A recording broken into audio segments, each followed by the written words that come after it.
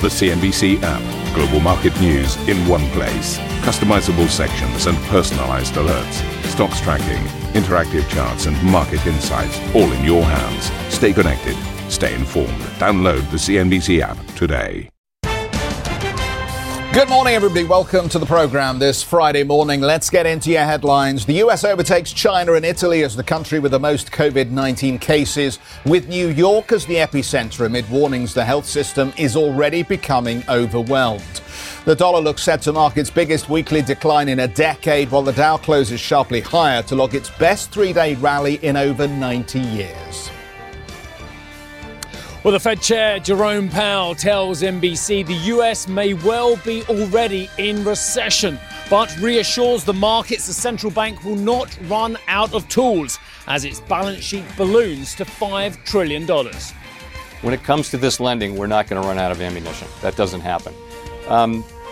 We set the interest rates in time at what we think is the right, giving the economy the right level of support. And $5 trillion is also the magic number for the G20 as leaders vow to inject that amount into the global economy in a rare united pledge to do whatever it takes. The race for a vaccine. We'll speak to Novartis CEO Vas Narasimhan after the announcement of a new industry collaboration to beat COVID-19.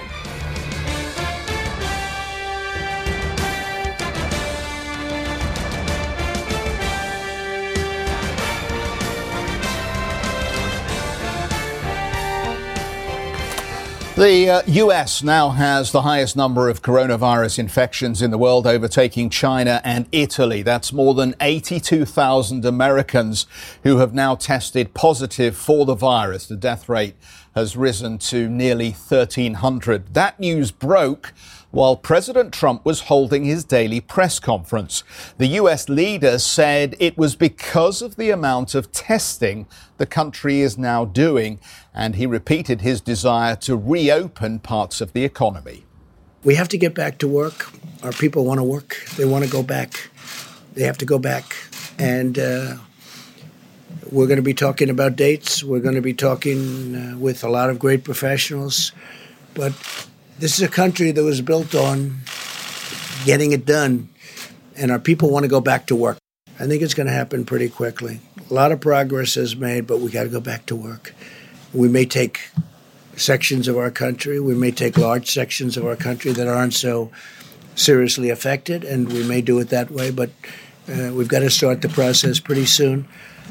President Trump, well, a record 3.3 million Americans filed for unemployment benefits last week, dwarfing estimates. The figure was a five-fold increase over the previous high set in 1982. It is the first full week of claims since cities and states started banning public gatherings and imposing lockdowns. The U.S. Labor Department blamed the sudden jump in virus-related layoffs, adding that the accommodation and food service industries were hit particularly hard by the spread of the infection. Members of the U.S. House of Representatives are racing to Washington due to concerns the passage of a $2 trillion stimulus bill could now be delayed. The lower chamber was expected to approve the measure with a sparsely attended voice vote to limit the risk of spreading the virus. But now it's feared one member may seek an in-person roll call vote. The House is still expected to pass the bill later today. Fed Chair Jerome Powell sat down for a rare television interview with NBC's Today program. He acknowledged the threat posed by the virus on the U.S. economy, but addressed fears over the central bank's ability to handle the crisis. What we see is small, medium, and large businesses are not able to borrow through their normal channels to some extent. And so we step in and replace that. That's a very healthy thing. That's a positive thing. We're providing relief. We're providing stability to get us. We're trying to create a bridge from our very strong economy to another place of economic strength. And that's what our lending really does. It's very broad. It's across small, medium, and large businesses. We're already helping state and local governments and just places where credit is not being offered where it should be offered, where it's really just a question of liquidity and credit availability. We can step in and make that happen, and that's a very positive thing and an appropriate thing to do in this highly unusual situation we're in. The other issue that comes up is whether or not you might run out of ammo, run out of bullets. And to that point, are you sorry that you didn't raise interest rates a little more when the economy was strong so you'd have more cushion now? When it comes to this lending, we're not going to run out of ammunition. That doesn't happen. We set the interest rates in time at what we think is giving the economy the right level of support. If we'd raised interest rates more, it would have been higher than we thought, and economic growth would have been a little bit slower. So it wouldn't have mattered in the end. So we really are always setting our interest rates at the level we think is appropriate. And we've cut them to zero now. We still have policy room in other dimensions to support the economy. But the main thing we're doing now is really with our lending programs. That's the principal thing we're doing now to support the economy is through that channel. And if I'm sitting at home right now and I lost my job, or I'm a restaurant owner and I laid off every single one of my workers, or I own a nail salon and I had to close up shop, does anything the Federal Reserve doing right now help me? Yes. Well, so keeping rates low will reduce the interest burden on people. Keeping the flow of credit will help people. Principally, though, I would look to the legislation that passed last night or this morning, really, which is going to direct aid to small, medium, and large businesses, to low and moderate income communities, to the unemployed, to state and local governments, to the healthcare system. That's really where the immediate relief is going to come from. The help from the Fed will be when the economy begins to rebound, then we'll be there to make sure that rebound is as strong as possible. Fed Chief Jay Powell. Speaking to CNBC, the U.S. Treasury Secretary Steven Mnuchin defended Powell's outlook, adding the new stimulus bill will help the economy recover from the pandemic. The president wants to make sure that all American workers are protected. They did nothing wrong. This was an act of the government for medical reasons to shut down parts of the economy. And as the Fed chair said, we had a very, very healthy economy. We will have a healthy economy. We will win this war, as the president says, against this virus. The U.S. Treasury Secretary, hedge fund manager Paul Tudor Jones, who gave an early warning of the impact of the infection in January, says the stock market will see another turbulent month of trading. But the founder of Tudor Investment praised Washington's efforts to bolster the economy.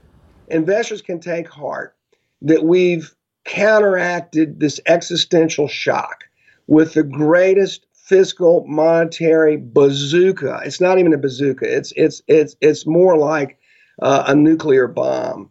That's literally the countermeasures that we brought in to sit there and to bring safety to our economic systems. Let's take a look now at the market action we've seen on Wall Street over the course of the week. Looking at futures now, we are in for a fairly muted start to trade on the final day of trade of the week. But this comes after markets were really on a tear this week. The S&P 500 and the Dow post the biggest three-day gain since the 1930s. So we're talking historic moves here. The Dow yesterday, let's take you to those moves. The Dow yesterday gaining more than 1,300 points, on pace now for the best week since 1931, but the worst month since 2009. So we are seeing a serious bounce back now, but very important to put this into context of the recent step lower we've seen across U.S. markets. The S&P 500 yesterday gaining just over 6%. Investors shrugging off that catastrophic U.S. jobless claims report. Investors were bracing for millions of jobless claims to come through. We did get confirmation of that, but now investors looking at the safety that the stimulus package from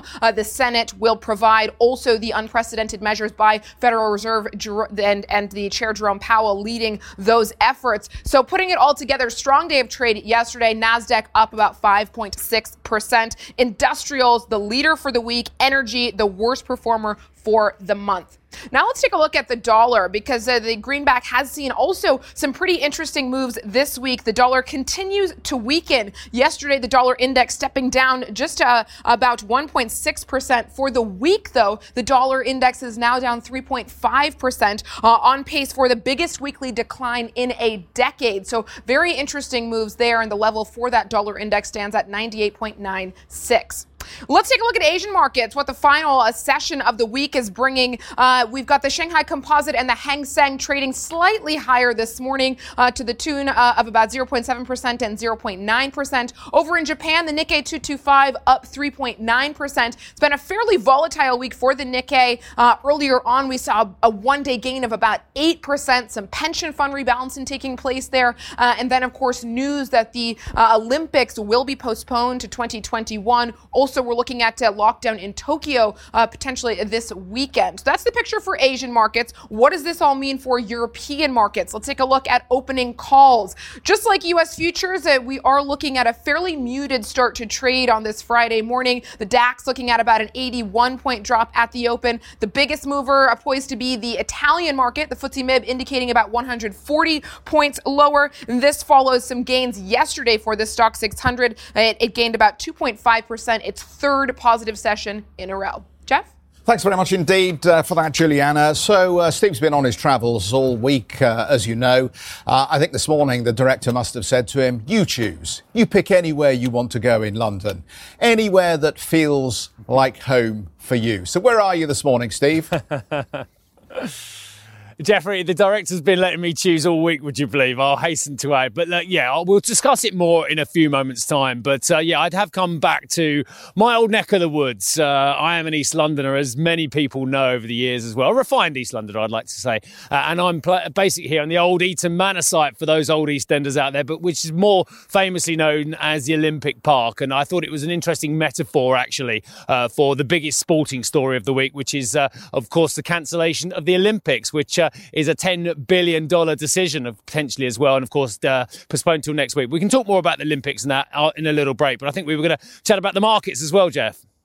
Well, give us your thoughts then. So here we are. We've had 3 days of upside here. There's clearly a better tone in the markets overall. In liquidity terms, if you look at the fixed income side, whether it's the MBS market, the Treasury market, the IG market, there is a more positive tone. But let me just chuck in a couple of worrying notions to you. One, I was looking at the Refinitiv Lipper data on fund flow.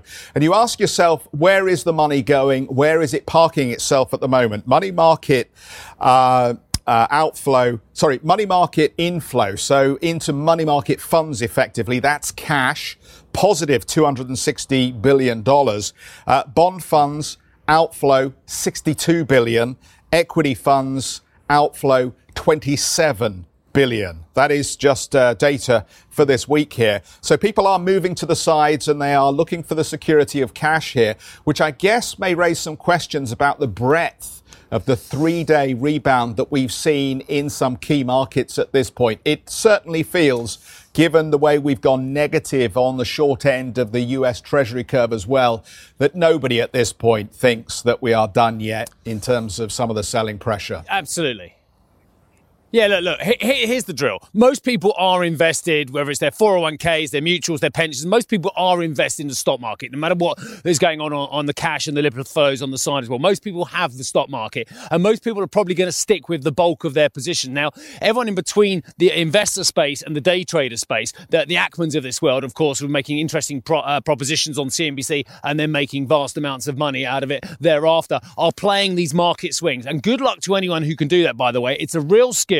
And I have nothing but admiration for people who can play those swings, both on the short side, who have been lambasted by some stupid regulators on the continent, and on the long side as well, because that's obviously a very brave trade at the moment. But it's the lack of information. You cannot trade on a full set of information. We all know that, because the information is coming not from the economic world, it's coming from the pandemic world, it's coming from the coronavirus, it's coming from the scientists and the medical experts as well. Because this is all about a favourite word of Michel Barnier, and we hope Michel Barnier, by the way, is getting better, because he, of course, did test positive last week for coronavirus. It's all about the word sequencing. Now, everything economic, and this is why I have such lack of interest in the economic data at the moment. I know it's devastating to see such a huge jump in jobless claims yesterday as well. But actually, we don't know the full ramification and the length of those jobless claims increases until we know what's going on in the science and the battle against coronavirus. So back to sequencing. Until economies, and in Europe and the United States and globally, get on top of what's happening with coronavirus, you cannot make economic predictions about what's happening in 2 weeks, 3 months, or 3 years. It is just virtually impossible to do so. I mean, look, for instance, Fatih Birol in the last 24 hours has been talking about, well, we may well see 10 million barrels coming off demand. Well, Fatih Birol told us a couple of weeks ago that the demand in 2020 could well be flat. So look at the huge difference in projections we're all putting in there. Even experts like Fatih Birol as well. So the economics and the markets are totally secondary to the battle against coronavirus. Until we know that, everything else is just a punt in one way or other. And let's be honest about it, that's what people are doing on the markets at the moment. Sad, Steve, in terms of what people are doing on the markets. Let's take note of the date. It's March 27th. We're coming up to the end of the month. Portfolio rebalancing will be a big driver of the push into equities that we've seen. If you run a 40-60 bond equity portfolio,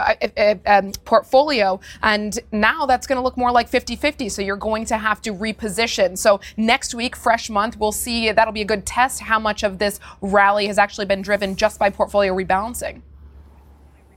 Look, I agree with that always. And I'm a bit very interested end of quarter, end of half year, end of year balancing as well. If nothing else, to see what bonuses the industry tries to extract out of those certainly full year moves as well. I've seen the old mark to market tricks myself when I was in the business. But the fact of the matter is, I think this time round, you've had your big moves. I mean, you've had your 30 odd % down. Yes, you've had this quite extraordinary 20 odd % rally. But does it really matter in the medium term what these oscillations are? I think actually you have to kind of look again, dare I say, even on the fund flows, as I said, on the data and indeed on the broader market levels, you have to look over the longer term because let's face it, if coronavirus isn't beaten in the short term, these markets will definitely tank.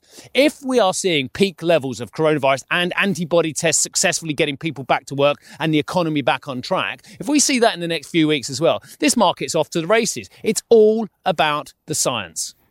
This, of course, is, to date myself in movie terms, Steve, a layered cake, though, and we know that much, and that sort of knits into your East End location as well a little bit, I think, that movie.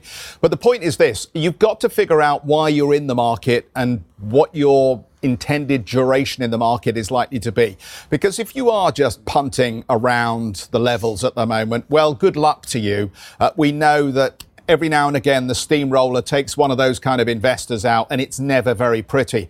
But the point is, I think Credit Suisse have had a good look at 10 sectors that they feel are investable at the moment or are worth looking at. And I have some sympathy with looking around. If you liked it at 20% more, then surely you're going to like it at 20% less. And they have some interesting themes that are emerging here. And I just wanted to name call them a moment here. Edutainment, health tech, defensive dividends, and bombed out conviction stocks. And that sounds like 4 sensible approaches if you are looking for an opportunity to get into a market that is beaten up at this point. You don't care whether you get it exactly at the bottom, but you do like the themes for the longer term, because inevitably this will end. We will come out of this. Markets will rebound. And at some point you will see the benefit of your acumen. Unarguable, apart from one point.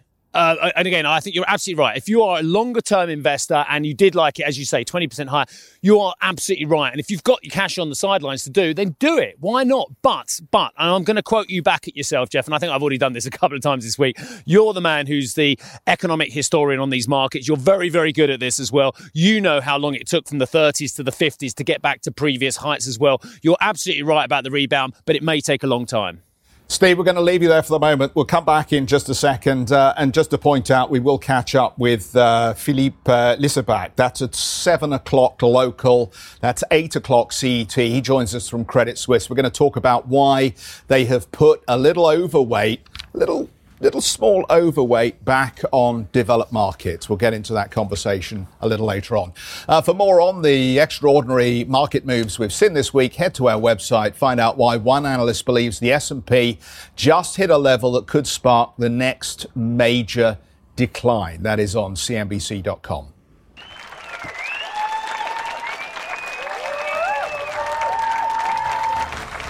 Well, I've said it on air before and I'll say it again. I think the NHS is a stunning institution. And what do you think the Danny Boyle centrepiece of the Olympic opening ceremony was here in East London back in 2012? Yes, it was a huge display of support for the NHS in the stadium behind me, the Queen Elizabeth Stadium as well. So we are live here in East London this morning to not only talk about markets, not only talk about the magnificent National Health Service in the UK, but also to talk about the biggest sporting story of the week, and that is the cancellation for now, the postponement till 2021 of the Tokyo Olympics. That after, of course, the very successful Rio Olympics, the successful London Olympics. What will happen to 2020 Tokyo Olympics? We'll find out after the break.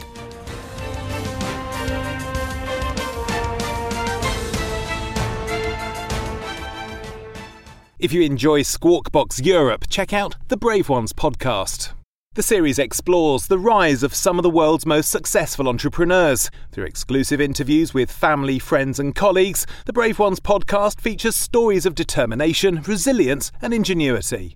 Available on Apple Podcast, Spotify and Google Play. The Brave Ones podcast presented by Credit Suisse.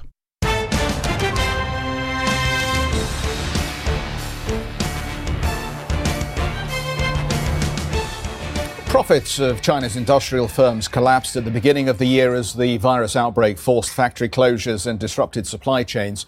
Profits earned fell a record 38% in the first 2 months from a year earlier. The decline followed a 6% drop in December. At the G20 meeting, which was held via video link, Chinese President Xi Jinping urged international cooperation to stop the world from plunging into recession as it battles the virus crisis. At the most difficult moment in our fight against the outbreak, China received assistance and help from a lot of members of the global community. Such expressions of friendship will always be remembered and cherished by the Chinese people. Major infectious disease is the enemy of all. As we speak, the COVID-19 outbreak is spreading worldwide, posing enormous threat to life and health and bringing formidable challenges to global public health security. President Xi and U.S. President Donald Trump did not directly address each other during that G20 video conference, but in the early hours today, Trump tweeted that he just finished a, quote, very good conversation with his Chinese counterpart.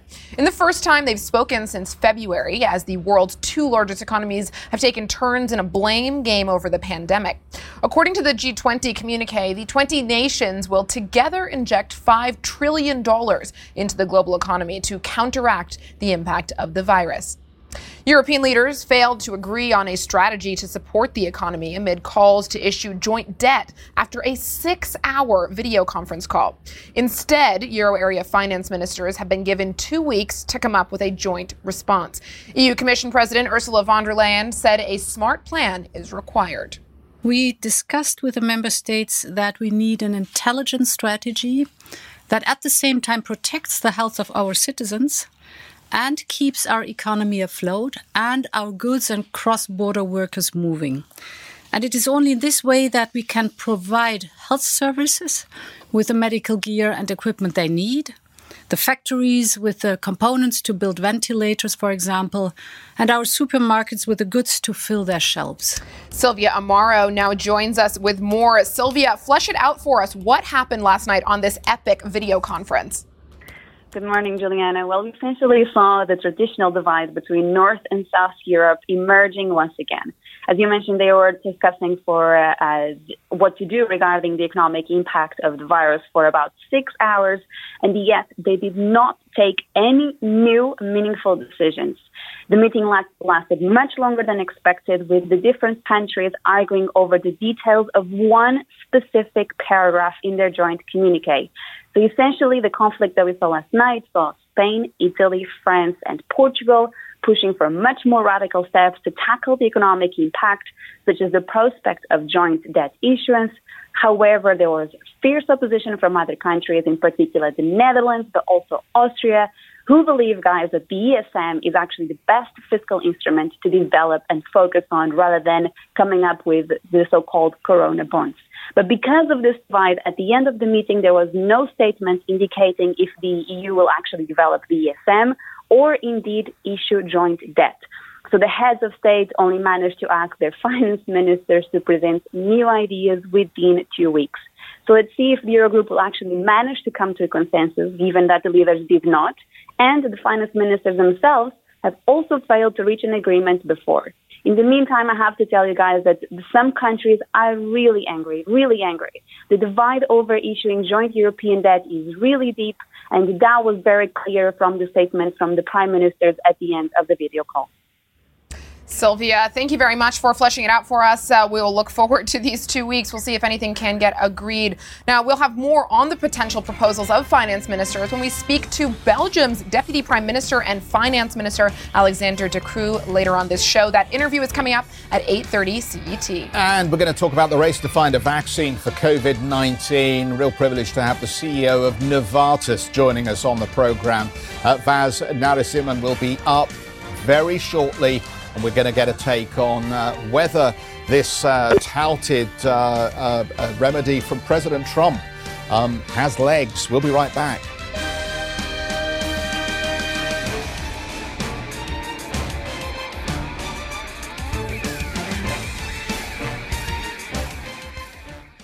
If you enjoy Squawk Box Europe, check out the Brave Ones podcast.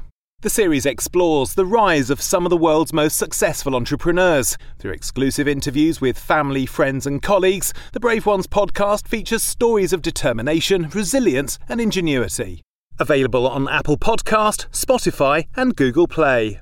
The Brave Ones podcast presented by Credit Suisse. Welcome back, everybody. Let's update you on the latest headlines. The US overtakes China and Italy as the country with the most COVID-19 cases, with New York as the epicenter. Amid warnings, the health system is already becoming overwhelmed. The dollar looks set to mark its biggest weekly decline in a decade. The Dow logs its best three-day rally, however, in over 90 years, and the Nikkei records its biggest weekly gain ever. Fed Chair Jerome Powell tells NBC the U.S. economy may well be in a recession already, but says the central bank will not run out of tools as its balance sheet balloons to $5 trillion. When it comes to this lending, we're not going to run out of ammunition. That doesn't happen. We set the interest rates in time at what we think is the right, giving the economy the right level of support. And $5 trillion is also the magic number for the G20 as leaders vow to inject that amount into the global economy in a rare united pledge to, quote, do whatever it takes.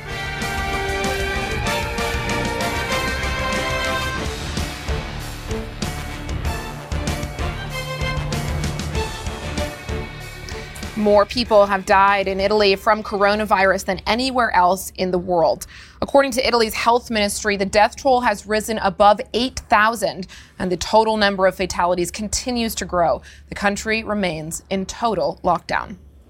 Spain has extended its lockdown as the country struggles to obtain medical supplies from China. The death toll now stands at nearly 4,100. It comes just one day after Spain overtook China as the second worst hit country by the pandemic in terms of fatalities. Bosch says it's developed a coronavirus diagnosis tool which is able to detect the virus in just 2.5 hours. The German engineering company says the new product means patient samples can be tested on location and no longer need to be transported for analysis. Novartis has announced it will work alongside several other life sciences companies, including Pfizer, GSK, and Merck, to accelerate the development of new treatments and vaccines against COVID-19. Novartis says the new consortium will help the pharma industry pool assets, resources, and expertise in the race to find a cure against the new coronavirus.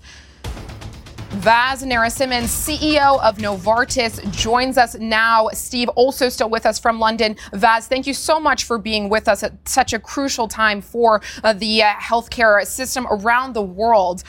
Let's kick off with hydroxychloroquine. You are one of the main producers of this anti-malarial generic that President Trump has very vocally touted as a potential remedy for COVID-19. How are the clinical trials going? What are the chances hydroxychloroquine and chloroquine actually prove to be treatments for COVID-19? Well, first, thanks for having me. And I also want to say, how much admiration I have for all of the healthcare workers around the world who are working tirelessly to help patients. And we're trying to do our part. Now, with hydroxychloroquine, there's a number of large-scale studies going on right now around the world, properly controlled studies that are looking at using this medicine in hospitalized patients, as well as in what's called post-exposure prophylaxis, which is giving it to patients who we know may have been exposed to the coronavirus. These trials are enrolling very quickly. They're happening all around the world, in Europe, in the US. We're sponsoring our own study ourselves, as well as supporting a number of investigator-initiated trials. I expect us to have a lot more data over the coming month. Is it premature, though, to be considering this as a treatment, given it's so, in such early stages, these clinical trials? In your expert opinion, what do you think the prospect is this actually can be a remedy? Well, with hydroxychloroquine, what we know is in preclinical studies, the drug is quite active against the coronavirus. But these are, of course, not in human beings, not in patients. I think, right now we are seeing the drug being used in treatment protocols in hospitals around the world. I think primarily because physicians are trying to give patients any option they can. I do think it's too soon to know for sure until we have properly controlled randomized studies. When you look at how this is going to play out, initially the industry is primarily focused on repurposing existing drugs. Hydroxychloroquine, we have studies ongoing with 3 of our existing medications. There are many other companies now looking at testing their existing medicines to see either can you kill the virus in people, or can you help treat the overreaction the immune system is having to the virus in hospitalized patients? The next phase, and that's part of the collaboration we announced yesterday in collaboration with the Gates Foundation and a number of other companies, is to find novel therapies, whether those are monoclonal antibodies or small molecule drugs that we can use to treat the infection. And then we hope over the next 18 months to 2 years, we can come back with a vaccine that will ultimately be the definitive way to deal with this pandemic.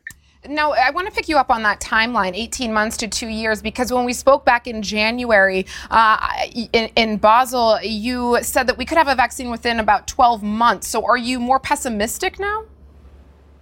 Well, I think we have a candidate vaccine, which is quite impressive. I mean, when you look right now at the global response to coronavirus in the biopharmaceutical and research industry, it's unparalleled. And when I go back in time to my experience 10 years ago with the H1N1 pandemic, what I'm seeing right now is truly extraordinary, the amount of collaboration, the amount of energy. So we have one vaccine in the clinic, others being developed. But the difference in a vaccine, of course, is you're giving it to healthy people, and we need to do the appropriate clinical studies to ensure a vaccine is both safe and effective, and that takes time. That's why I think right now, in the near term, the focus will be taking existing drugs to treat the virus or treat the autoimmune reaction, or to develop new drugs that can treat people who are severely ill from the infection. That's what I think we can realistically expect over the next 12 months. Okay, so we've touched on the treatment side of things, the vaccine side of things. Let's talk testing now. There's a lot of excitement around, certainly at the political level, around the antibody test that's being developed. Do you think this is really going to be a game changer in the global fight against COVID-19? Well, I think it's going to help a lot. And the reason for that is we need a lot more data in order to properly model what's happening with this pandemic. Now, there's 2 types of diagnostic tests that we typically deploy. One is to see, do individuals have an active infection? And the other is to see with the so-called antibody test to see whether or not somebody had an infection in the past and has circulating antibodies, which we hope will be a kind of natural vaccination, an ability to fight the virus with natural antibodies. And what I think that antibody test will show us is what is the true denominator of infection.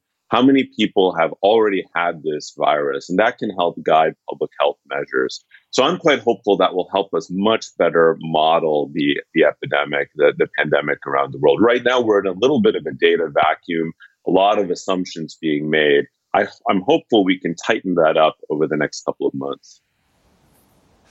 Vaz, it's really great to get your view on this as well, but I want to look backwards and I want to look forwards as well. You were the subject of an article in the New York Times on the 1st of August last year where you were quoted as saying, and I'll quote the big headline, "We are not at all ready for a global pandemic." That was on the 1st of August 2019. There's an article in foreignpolicy.com this week that said, actually, the coronavirus is the greatest US intelligence failure of all time, and that includes Pearl Harbor and other things. And the article said it was all President Trump's fault. Given your warning almost a year ago and what we know now, is there an enormous failure of policy that has created this problem and made it worse?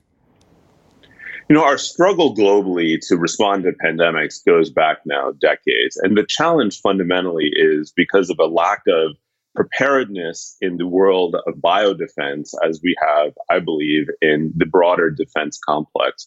In the case of pandemics, these are pathogens. We don't know where they're going to come from. We don't know what shape they're going to take. And you need to maintain a baseline level of preparedness across the global system.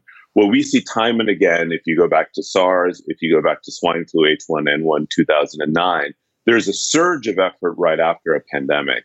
And then the effort starts to fade away. We don't maintain the R&D. We don't maintain the manufacturing. We don't maintain the preparedness within hospitals. And then another pandemic hits, and then we're not ready.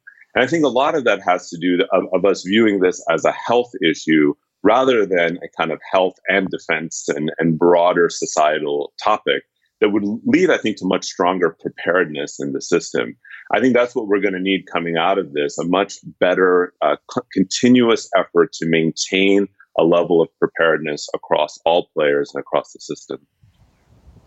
And can we be blunt about this, Vaz? Like this time around, hopefully we can get a great resolution. Science can have an answer this time around. But if we don't get more prepared, we could have something like the Spanish flu again, couldn't we? If indeed, with the catastrophic scale that had on the human population in 1918, 1919 as well, if we don't get prepared, this could be much worse next time round, couldn't it? Well, I'm an optimist, and I believe, of course, in the power of biopharmaceutical innovation. But, we are always fortunate when these viruses ultimately look like to have lower case fatality rates. And in this case, I think a virus that spreads quite broadly and generally with mild symptoms. You could certainly imagine scenarios with viruses with different profiles, which would have a much even tougher toll on the healthcare system. All the more reason that we need to now ensure after this pandemic, once we're through it, to really ensure the preparedness. We've written reports and reports and reports for many years on the topic of pandemic preparedness. I'm hopeful this time around, the world globally takes the topic very seriously. Yeah, Vaz, just as part of that, I know that you spent some time at the WHO. We obviously need to have another look at the early warning machinery. The WHO is a body that we've relied upon, but there was a precious month between the WHO being alerted about some new kind of pneumonia or flu virus and ultimately it escalating its warning to the rest of the world. And you will have heard the whispers, as others have, about whether they've been unduly influenced by China over recent years. What do you think we can do in terms of best practice to shake up the way this early warning system works? It's been a challenge for decades to ensure that when we see early signals of an emerging pathogen, that the information flows happen very quickly. This is in part due, I think, very understandably, countries are very concerned about the economic and travel tourism consequences of having an outbreak within their borders. And this happens whether it's in any region of the world. What I think we need to have is a kind of global understanding, given what we're seeing now with COVID-19, that any country that sees the smallest signal needs to bring that to global attention, very quickly. And then, as you see now, weeks matter, especially with the level of travel we have all around the world. I don't know specifically what we could do beyond continuing to emphasize to countries, regardless of where they are in the world and what economic situation they're in, that they need to bring this to scientists' awareness so that we can start to work on our drugs, vaccines, counter-defense strategies. But it's been a challenge for many decades, this topic. And just very quickly, I'm sure I already know the answer to this, but I just wanted to make sure for our audience's sake, is there any issue with funding at the moment in any area when it comes to developing a way of combating this virus? Because we talk about the headline fiscal and monetary stimulus here on CNBC every day, but sometimes that money doesn't always find its way into the right research projects or the right products. I think what's extraordinary right now from a biopharmaceutical development standpoint is the amount of resources that are going in, and a lot of it just philanthropic. I mean, we've committed to donate 130 million doses of hydroxychloroquine if it's proved to be effective. We're scaling our manufacturing to even get into higher volumes. We similarly are funding the full range of R&D efforts. Our counterparts in the industry are doing the same. So I don't see a topic right now with respect to the funding of the research and development. You see the Gates Foundation, Wellcome Trust, and others stepping in. I think down the line, what has been a challenge in the past is with vaccine manufacturing, primarily because it takes time to build up vaccine manufacturing capacity. I'm hopeful that with the vaccines we're currently developing, we can rapidly scale manufacturing. That's one of the elements of the consortia we announced yesterday, to find ways to share manufacturing capacity. So I think right now the world is doing the right thing and focusing the funding on hospitals and healthcare institutions that are caring for patients. And I think the funding right now is adequate for biopharmaceutical and vaccine development. Thank you for listening to Squawk Box Europe Express. For more market-moving news, you can head to cnbc.com. Or join us again on this show with Jeff Cutmore, Steve Sedgwick and Karen Cho, weekdays on CNBC.